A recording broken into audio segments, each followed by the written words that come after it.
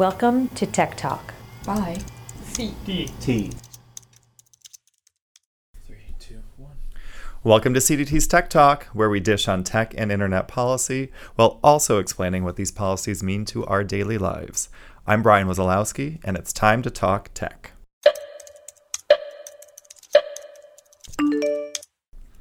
Europe's General Data Protection Regulation, or the GDPR, is finally here. We'll be talking about what it means for businesses both in Europe and the US, and what it means for your personal data. We'll also hear from a historian about how the meaning of privacy has evolved over time in the United States, and how that changing notion of privacy has impacted policy and society.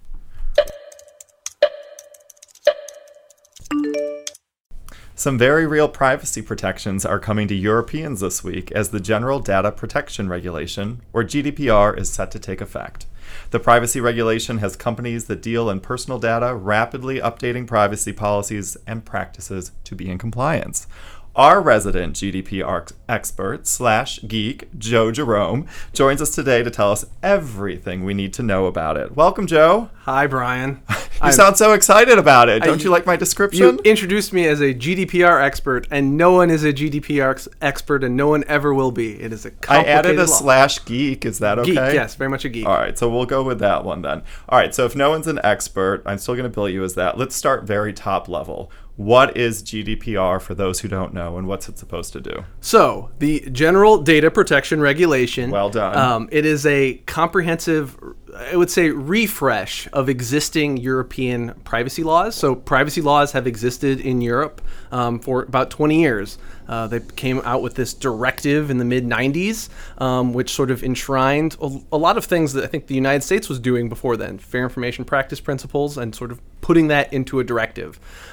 If you are a European Union legal geek, you'll understand that directives are not the same thing as a regulation. A directive is sort of I don't want to say proclamation, but basically directs all of the EU member states to put in place legislation that embodies the directive's aims. Okay. Regulations are a little bit stronger. They come from the European Union and sort of direct member states to do exactly X, Y, and Z. And so for 20 years, they had this directive. It had a lot of the same things that are in the GDPR, an emphasis on consent, balancing tests of legitimate interests of companies versus the rights of individuals. But, there was a perception, I think, that 20 years is a long time in tech or just in, society generally. Yeah. And it was well past time to update, refresh, and I think importantly, give more teeth to the directive. So a lot of what we're seeing here is people scrambling to do GDPR prep when I think a lot of the European regulators will sort of say, why didn't you guys already do this? It was already the law. The difference here now, which everybody seems to be aware of, is that GDPR has these huge fines, which are 4% of global turnover. So if you are one of these big companies, that's billions of dollars, and that caught people's attention. You mentioned big companies. Is it just big companies that need to comply with this, or is it kind of everyone? This is what makes the GDPR so interesting. It is the General Data Protection Regulation. It covers absolutely everybody. It covers big businesses, big tech companies, ISPs, healthcare companies, car companies, retailers, brick and mortar stores, absolutely everyone. Small, medium enterprises. When the thing was being crafted, there were some provisions to try and have what they're called derogations or exceptions for small companies. Most of those got largely minimized. So there are record keeping requirements you don't have to do if you're under 250 employees. But no, this sweeps in everybody, which I think is one of the real benefits of the law. In the United States, we talk about, is it health data? If it is health data, is it covered health data? Who has it? In the EU, it's if you've got data, you do things with it. All right, that's a thing. And now, does it apply to companies outside of the EU? It applies to everyone. Oh, there we go again. That's saying perhaps too much. Article 3 of the GDPR is its territorial scope, which says that it applies to any information collected in the Union about EU residents. Okay. So it, again, you could take a vacation to Europe, go see, the Louvre. You're an American citizen. You're covered by the GDPR while you're in Paris. The challenge, of course, is we live in a really global society. There's a couple of provisions in Article 3 that discuss, whether you're targeting EU residents. So, if your website has different languages, or if you're making materials that you're making accessible to Europeans, or otherwise trying to bring European residents to your sites or services or platforms, that also means you're covered. Okay. So let's go to kind of companies or general, everyone's impacted by this. What about companies with a lot of data? So you said this isn't necessarily new, besides being now a regulation. How hard compliance will this be? What are the real changes beyond the fines? So that's a really good question, Brian. And I think it really depends on where you originally came from. I think the GDPR can be really hard if you're, say, a brick and mortar store that have never really thought about these things. Mm-hmm. Oh no, suddenly I got to do all of these risk assessments and documentation and legal bases for processing. So I think that's sort of overwhelming. I think the big tech companies, there's been a lot of sort of stories out there that suggest that they're pretty well prepared. They could stack up on lawyers. They've been doing this stuff for a long time. They're at the margins. There are provisions in the GDPR that people just don't really know how to address, but they seem pretty well equipped to do things well. So if you're a big tech company, you're also, I think, in a good position to comply with this. If you're a tech company and you've just sort of been cavalier with data, maybe not, in which case then I think the actual provisions in the GDPR are a net privacy improvement. And then I think, the challenge is these companies that are in the middle that want to be data companies, increasingly want to be collecting more information, but haven't traditionally been as consumer facing as, the Googles and Facebooks of the world. Sure. Well, let's talk about some of those companies. One kind of group that jumps to mind are those dealing in AI. How does GDPR impact AI and companies trying to offer AI services, products, whatever? Well, and I imagine your listeners won't find this funny, but the joke has been that the biggest way that the GDPR is impacting artificial intelligence is that automated tools are being used to help with GDPR compliance. So, ha ha ha. I mean, it's kind of funny. Yeah, I tried.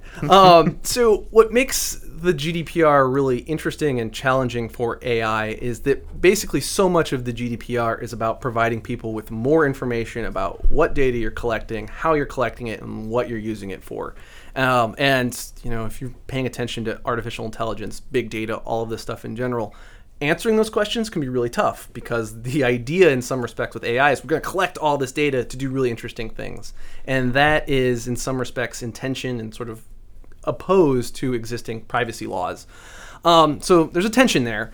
There are also provisions in the GDPR, and this is the sort of the right of access that's embodied in a couple of the earlier provisions, and then the Article 22 discussion on restrictions on automated processing that I think put some really good controls on artificial intelligence. If anything, it's going to force companies to sort of declare what they're doing a little bit more. Okay. And there's this thing called it's the alleged right to explanation, which is getting people all up in arms about whether people have the right to know exactly what's going into an automated decision. And that gets into conversations, we always have about algorithmic transparency versus accountability, which are beyond the scope of the GDPR, but the GDPR has put those front and center Surfaced in a legal a lot way. of those. Yeah. Well, let's talk about people now. We've kind of talked about companies and people. What will this actually mean for just your average person? Someone whose data's out there, in a lot of different ways. Will I see a difference in how I interact with companies? I'm sure you've seen ample amounts of emails in your inbox saying that people care about your privacy. And that is very true. I've seen a ton. So that's I think the most outward expression of this. I don't know if people are going to see a whole lot of difference on the surface. I mean, really what this is there are a component. The GDPR really is two main things: a set of individual rights and then a bunch of accountability and compliance measures that companies need to do.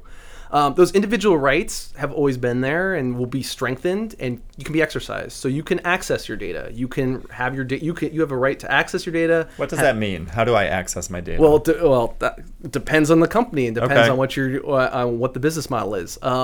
Really, I think what the GDPR is hoping to facilitate are automated tools to do this, where it's going to be much easier. Ideally, we'll see how this gets implemented for a user to go to any company, tech company, brick and mortar company, any company, and say, what data do you have on me? Access that, and then take that data elsewhere, ask them to delete it. Those are firm provisions in the GDPR that hopefully people will take advantage of. even if people don't take advantage of them, where I think the GDPR will be helpful is that it's really requiring all sorts of organizations to think about what data they collect, why they collect it, and they have to document that. Yeah. Some people say that's a huge onerous burden, but if you're in the business of collecting a lot of data, I think it's sort of a just basic responsible data practice, and in the long run, I think that's really, really good and useful. Yeah. It seems like something where it helps you think about your kind of data hygiene as an organization. There you go. That's a better word. Lets you think through that a little bit and think through what data you have, what data you really need to do business, and what you don't. And having some of that data that you don't need is a risk. So perhaps a very good thing. You could do the GDPR See, sales I'm pitch drinking right your there. Kool-Aid here. I've got this. All right. So you alluded to this a little bit earlier, kind of the fragmented privacy laws in the United States. Is there any movement in the U.S. on more of a comprehensive privacy law? Is GDPR coming to the United States or no? I do not think the GDPR is coming to the United States. That said, I think there has been movement to... Certainly there's been questions, what is this GDPR and what about it should be made available here? Mm-hmm. The GDPR, at minimum, so for a very long time I think there was a debate of you're either going to have this EU approach to privacy or this American approach to privacy. And one is, top down, all of these harsh laws, and ours is sort of freewheeling and promoting innovation. I think the GDPR has won that debate. Other countries around the world are adopting data protection frameworks that are modeled after the GDPR. And so if you're a global company, if you're really any company, you're going to be doing some element of the GDPR. And that means that some of these protections, or at least some of these processes, data hygiene, if you will, are going to be done here too. Obviously, I think it's CDT's belief that you need to legislate that. It's one thing to hope companies do it. It's another thing for our Congress and our president to say, as a matter of federal policy, yeah, let's do that here too.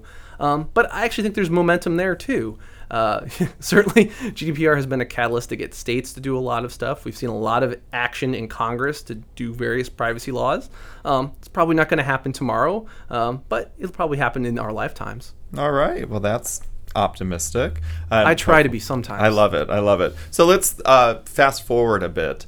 How do you gauge whether GDPR was a success? What does success look like for this? That's a really great question, and I think we're going to have to wait 6 months to a year to see what happens. So I think success is, one, when individuals choose to exercise those individual rights I was rambling about earlier, they can do so easily, and those individual rights are able to sort of be harnessed by other companies to build interesting new business models, compete on privacy. So that's one.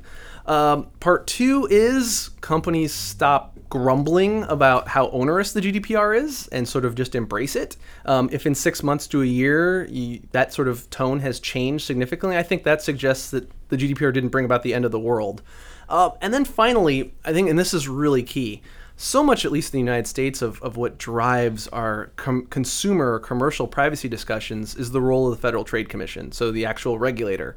And one thing that the GDPR really tries to do is empower these European data protection authorities, of which there are many, many, many data protection authorities in Europe. There's the UK Information Commissioner's Office. There's the CNIL in France. Germany, because it's a federation, has individual state data protection authorities. And these authorities are They've been in existence for the past 20 years, but there's been a lot of debate about how effective they've been. If they are out there doing enforcement, putting out guidance, convening companies and others to come up with codes of conduct and best practices around artificial intelligence, automated decisions, IoT, all of that stuff, that suggests that at least the GDPR has given them a little bit more oomph, and I think that's really good. Awesome. Well, it's obviously an exciting time for the privacy community. Thank you for being our resident expert in this, even if you fight the term. And we'll have you back on soon to see just how well this is working out. Thanks. We shall see. Thanks for joining, Joe.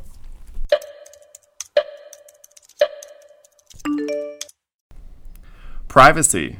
It's a word most of us hear daily, especially in the wake of Facebook and Cambridge Analytica. It also pops up regularly after the countless data breaches from Equifax to Target. But what does privacy really mean, and how has its meaning evolved over time? Today's guest is the author of The Known Citizen, A History of Privacy in Modern America. In her book, Sarah Igoe takes us through the era of instantaneous photography to today's age of big data to uncover surprising ways the shifting debate around privacy has influenced U.S. policy and society. Welcome, Sarah. Thank you. I'm glad to be here. Congratulations on your new book. I hear it was a lot of work, but a beautiful cover, and it's out now. Yes, I'm quite relieved. And of course, it's quite timely with everything in the headlines right now, especially the Facebook and Cambridge Analytica story. Has privacy always been such an important topic for Americans? So it's a great question. One would certainly think so, given the headlines and the scandals that are all around us at the moment. Cambridge Analytica, which you mentioned, and Facebook and Equifax, and those Ancestry and DNA data banks that implicated the Golden State Killer. We are, as a society, consumed with privacy right now and privacy debate. But in fact, one of the surprises to me was to discover that our debates about privacy are relatively new, at least in a historian's terms. They really originated in the late 19th century. Before that time, privacy had, of course, arisen as an issue. You could think about the quartering of soldiers during the American Revolution, for example. That's not what first comes to mind when I think about privacy, but tell me why. maybe not you, but for an American historian, this is a sort of a typical beginning point, right? Okay. Constitutional protections and the Fourth Amendment and the securing of one's person and papers and this kind of thing. But I would argue that it was really in the late 19th century that personal privacy would become a contentious political issue for the first time, and really also a continuous one. The cause was new media, the new media of the 19th century, things like an aggressive commercial press, instantaneous photography, which you mentioned, the ability, that is, to capture people's images unaware by amateur photographers. Also the telegraph and the telephone that made communications much more porous. All of these things combined to make privacy suddenly an issue on many people's minds for the new ways that technologies and the social practices around them allowed virtual invasions. So not the invasions of one's property lines or one's physical space so much, right, but invasions into one's life and details, image, reputation. And like today, there were issues very much about the circulation of people's information and image without their consent, or sometimes even without their knowledge. Right. So after that point, attention to privacy would certainly wax and wane in American life, raised by all kinds of new issues, political as well as technological, but it never really disappeared from public attention after that. And the reason for that, I think, is that privacy and privacy talk captured really a key tension of modern society, a kind of clash between greater aspirations for personal inviolability and dignity, and, on the other hand, more sophisticated techniques of invasion, which, we're still seeing the fallout of today, of course. Oh, yes, and they get more and more sophisticated. It was interesting as you were thinking about the images that circulate that people don't even know about. My mind went instantly to some of the memes that are even created about people based on images that they may not even know about. So it goes the next level of crazy there. That's right. Although, again, there are some really interesting analogs to the late 19th century. So, for instance, one of the first right to privacy cases was a woman who discovered, to her horror, that her face, her profile, had been used without her knowledge on flower advertisements, which might not sound like a big deal to us. But this was an Scandal! age where, women's images and respectable women would not want her image in the flow of commercial traffic. And the way that she discovered this was she saw her face on a neighbor's bag of flour. So wow. that would still be disturbing. Yeah. I might be flattered, but I'd also probably want compensation if people were making money off my face. Exactly. I don't know that they would, but anyway. So let's talk about the narrative around privacy a little bit. So right now you hear terms around data ownership, possession, and people even saying that data is an extension of themselves. this seems relatively new based on what you're saying, and honestly relatively new, I think, even in the advocacy space where we live. How do you think this kind of definition and terminology around privacy is influencing policy and the society we live in?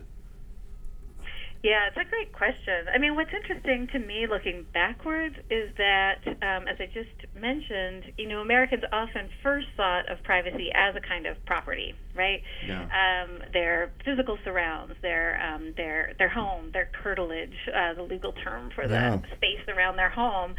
And in interesting ways, we have left that behind as we've become more virtual, I suppose, in our sense of privacy, in the sense that our biography and our data and our, the scattered bits of information about us that are sitting in file cabinets and hard drives, right? We've sort of become distributed in a certain way, which would lead you to think that property is not the right framework for thinking about our data. But in interesting ways, that kind of language or conceptualization persists. One of the things I was really interested to learn more about as I got into research on privacy was the way that debates about early data banks unfolded. And one of the things that becomes clear in the 1960s and 70s is that Americans are suddenly aware, right, that all kinds of record-keeping institutions are keeping records on them, are serving as gatekeepers based on the information about them in their files, from insurance companies to credit bureaus to the federal government in various administrative programs. And there's a move in the 1970s to gain access to those files in a way to become, for people to become co-owners of those files through the Privacy Act of 1974 or through the Family Privacy Records Act of the same year. And so there's this kind of interesting, longer-running, I guess, relationship between data and property claims. What is fascinating to think about, although it's a really difficult problem for policymakers, is to think about whether, in fact, we do own all that data about ourselves, or who owns it if we don't, right? Because data isn't out there. It isn't something that just occurs naturally until someone takes it from you, in a way, expropriates it, right, for another use. And so I think the really challenging dilemma for privacy policy going forward, and of course the Cambridge Analytica scandal just makes this so clear, is to clarify, number one, who owns all of this stuff, and number two, is ownership even the right way to think about all of that data sloshing around? Or is it better to think about something more like a public good or something like that, given that even if we believe that we own our data, we clearly don't, at least if we believe that means having some control and autonomy in the way that it gets used by others.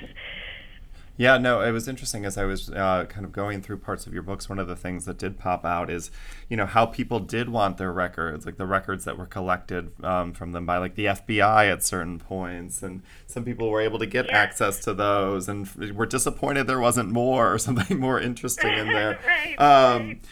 But obviously, so when you think about data, a lot of times you think about government ownership or use of data, and obviously that's incredibly concerning. But I do think, the Facebook and Cambridge Analytica story and, some of the other data breach stories that we've seen out there or incidents, make it clear that the data that corporations have about individuals could be equally harmful or influential. Is this something that's kind of popped up through history as well, the difference or the tension between government use of personal data and corporate use of personal data? Yeah, I mean, what I'll say is that I think going into this research, I was expecting Americans to be much more concerned about data collected by the state because we associate American culture, right, with this kind of reflexive worry about big government and state surveillance. But in fact, the state was not particularly good at collecting information about people in the 19th century, and even through much of the early 20th century, was far, far behind the credit industry, for example, which I would say was one of the most important and influential and thoroughgoing aggregators of citizens' information in the 19th century. And so it's a little unclear. I mean, I think it's true that Americans have been very wary of state intrusions into their personal lives, but they've also been quite wary when given the opportunity to voice their protests or dissent, against commercial intrusions. Although in certain ways that has, I would say, lagged behind the debate in Europe, where there's been much more of a lid on the collecting of commercial and maintaining of commercial information on citizens. So this has changed over time. One of the discoveries that I made in doing this work was that often, especially in the moments where data became a really big issue, often Americans didn't really distinguish between the state and corporations. Thought of them as all part of the same problem, and that's partly because an intrusion by a credit bureau or the Social Security Administration could feel similar, I suppose, to people. But I think there's also an awareness at points and fits and starts that there was also a lot of collaboration between the federal government and corporations in housing information about people. So we think of that, the kind of shocking revelation, after Snowden, of the NSA working with telecommunications companies, but also the government and the telegraph companies were working together in some instances in the 19th century. So that line between state and private entities has always, I would say, been blurrier than we have imagined, and it has opened up similar kinds of questions and debates, I suppose, about who really is entitled to know things. That's an incredible point. Nature, and to deal with sensitive information on Americans. Absolutely. No, that's a really important point, and we obviously keep seeing it more and more, the blurring of the line a bit.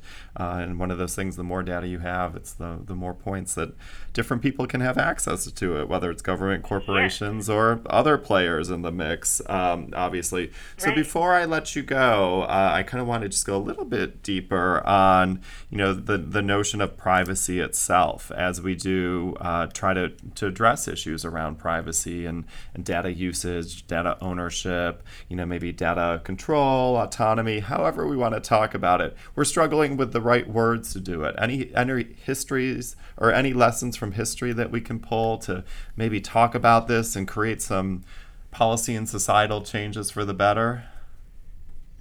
Yeah, it's obviously an important question and on lots of people's minds just now.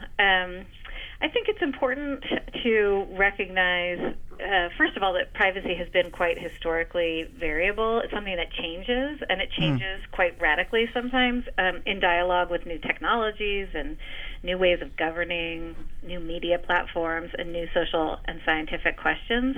But we shouldn't let those developments, decide for us what privacy is and what rights we as citizens of this nation, of the world, should how we should think about those questions. So I think we need some guidelines or markers in place to help us think really critically and preemptively, in a way, about what we want our privacy to look like. One of the things we learned from the past is that many of the changes to our privacy and our expectations about privacy have been unanticipated. So no one was really prepared to guard against new kinds of threats, or even really to think through the consequences of new inventions or new means of communication or scientific practices. So I think one lesson from this history is that we might want to adopt more vigilant approaches to new practices and technologies that have any implications for individual privacy, which means, these days, really almost any everything development. Yeah, right. And trying to build protections and safeguards in from the very beginning. And I think it's a legal and regulatory question. It's a question of norms and practices and ethics as well. It's a question of design, and they're all thorny questions, and Right. it's really hard to work out. But we obviously haven't worked them out very well up to this point. And one thing I hope from these kinds of periodic crises that now seem to be part of our landscape is that they, if nothing else, will prompt us to come up with some of those more creative solutions to what is now really an endemic problem. Yeah, I am hopeful of that too, and I do think, certainly here we're seeing some momentum to create some positive changes on the privacy front and the policy landscape. Well, Sarah, thank you so much for joining Tech Talk. Obviously, you have proven that there is much we can learn from history, and we appreciate that. And for all our listeners, be sure to get a copy of Sarah's book, The Known Citizen, A History of Privacy in Modern America. Thank you, Sarah. Thanks so much, Brian.